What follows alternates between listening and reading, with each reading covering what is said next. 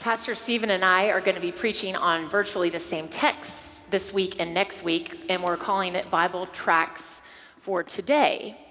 And I didn't receive my first Bible tract until I came to Texas for college, so I'm curious if y'all had ever received one, or maybe you're like me, that at some point in your life you've given them out to people.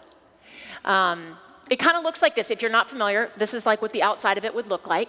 And it has usually some type of really inviting question on the front. Where will you spend eternity? And then because all of us read that and think, oh no, I want to be sure, you flip the page and you go on to read what's inside. And what's inside has a variety of things. You know, admitting that we are sinners. There's usually some type of graphic that you can see how Jesus is our bridge. And then notice at the end, where will you spend eternity? Please visit JesusSaves.com. And so there is a clear, there's nothing wrong with this approach. In fact, this pretty much sums up my theology all the way through college. It was this idea that if I followed these certain steps, then my eternity was secured. And that was sufficient enough. I was told Romans 3:23, all have sinned and fallen short of God's glory.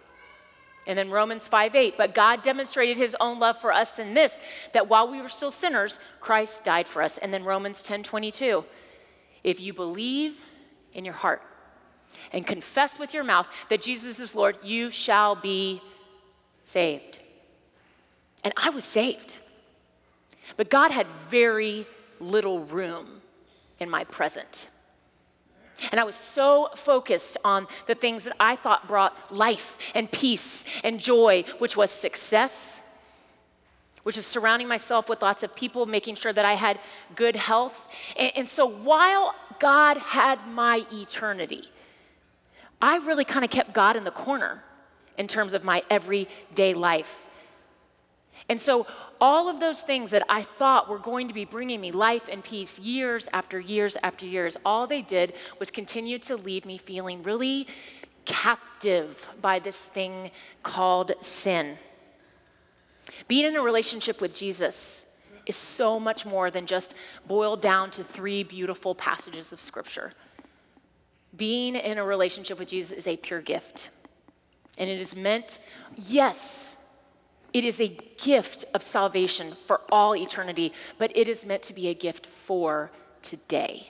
Something to give you life and peace and hope and joy in your everyday.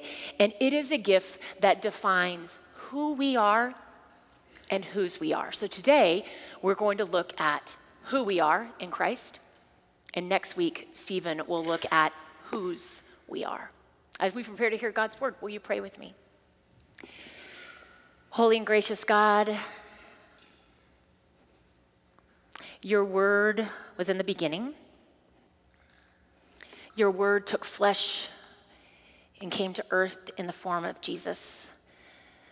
And your word continues to be revealed through this amazing gift of the Holy Spirit and of being in relationship with you. And so God, may your spirit that dwells within each of us, may it give to us a word this day that gives us life and peace. In Christ's name, amen. This is from Romans chapter 8. We're going to be reading the first half of this long chapter. Therefore, there is now no condemnation for those who are in Christ Jesus. For the law of the Spirit of life in Christ Jesus has set you free from the law of sin and death. For God has done what the law, weakened by the flesh, could not do. By sending his own Son in the likeness of sinful flesh, and to deal with sin, he condemned sin in the flesh, so that the just requirement of the law might be fulfilled in us, who walk not according to the flesh, but according to the Spirit. For those who live according to the flesh set their minds on the things of the flesh. But those who live according to the Spirit set their minds on the things of the Spirit. To set the mind on the flesh is death, but to set the mind on the Spirit is life and peace. For this reason, the mind that is set on the flesh is hostile to God. It does not submit to God. It does not submit to God's law. Indeed, it cannot. And those who are in the flesh cannot please God. But you are not in the flesh. You are in the Spirit, since the Spirit of God dwells in you.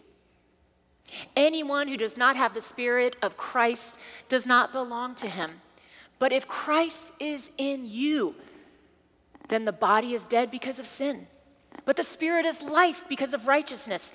If the Spirit of him who raised Jesus from the dead dwells in you, he who raised Christ Jesus from the dead will give life to your mortal bodies also through his Spirit that dwells in you. So then, brothers and sisters, we are obligated, not to the flesh, to live according to the flesh. For if you live according to the flesh, you will die. But if by the Spirit you put to death the deeds of the body, you will live. We know that all things work together for good for those who love God, who are called according to his purpose. This is the word of the Lord. Thanks be to God. We have a tendency as humans to focus on the negative. And this is all too true in our relationships. And so when we are wronged, we hold that against people for a long time. And some in our world, maybe those even listening now, have done this for the church, for the mistakes it has made. And even more so, some of us have done this for our own selves, holding a mistake that we made in the past over our own head like a gray cloud. And we have let these mistakes, these errors, these sins define us. Mistakes, wrongs, and sins, they are human. They are, in fact, more of the reason why we needed a Savior. So as disciples of Jesus, how do we view these mistakes and these wrongs and these sins? Are we just supposed to toss up our hands and say, well, that's the one thing I struggle with? Name, fill in the blank. Or, oh, at least I am not as bad as. Paul wrestles in Romans throughout all of the chapters with this tension, with what are we supposed to do with the fact that we are new creations in Christ, and yet we are still such a mess.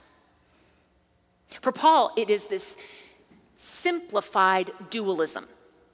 Listen to how he writes about it in chapter 7, right before the passage. He says, I delight in the law of God in my inmost self, but I see in my members another law at war with the law of my mind, making me captive to the law of sin that dwells in my members. On the one hand, we have the flesh.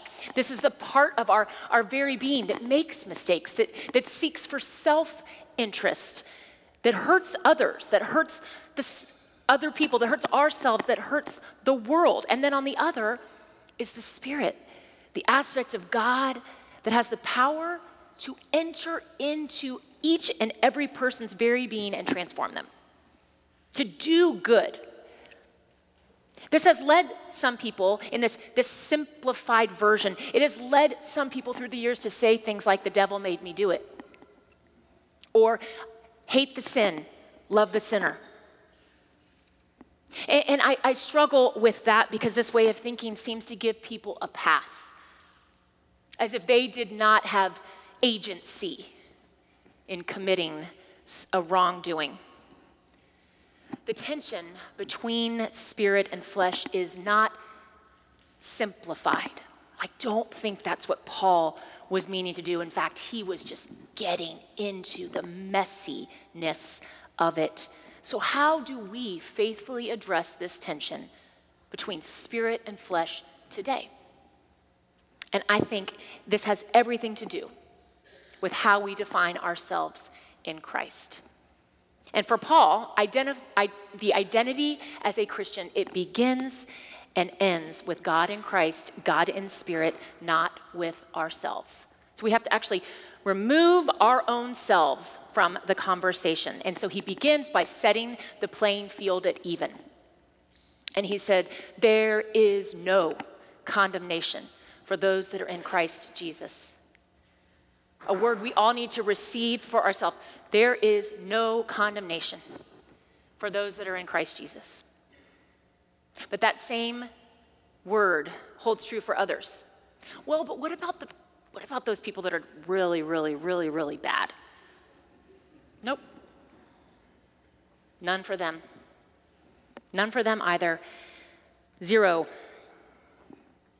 It is essential that we get that the starting place for who we are in Jesus is grace and forgiveness and open arms and love, not punishment and judgment.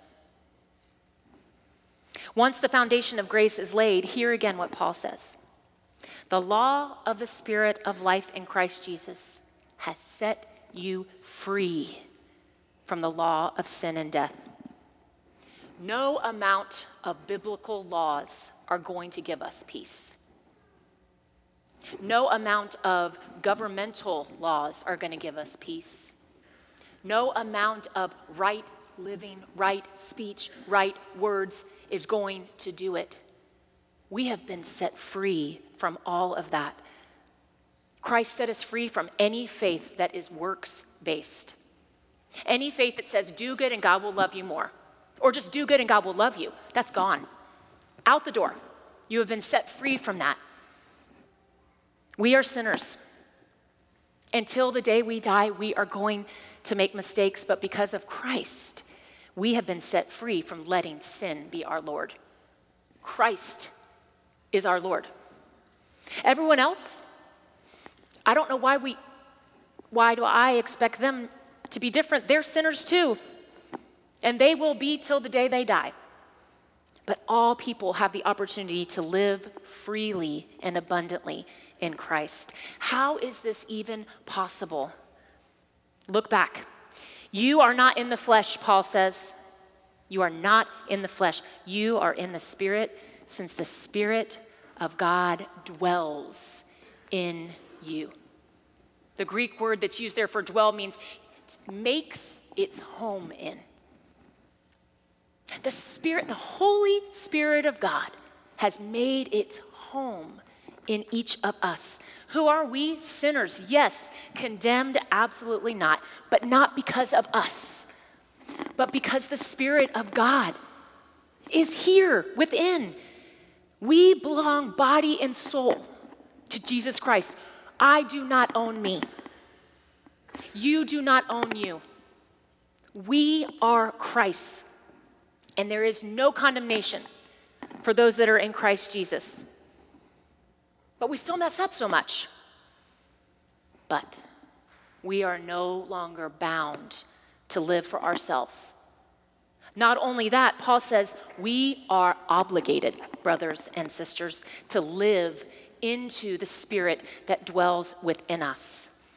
We have been given the freedom to be who God says we are. We have been given the freedom to be the people that God died for. We have been given the freedom to accept that God loves us, that God dwells within us.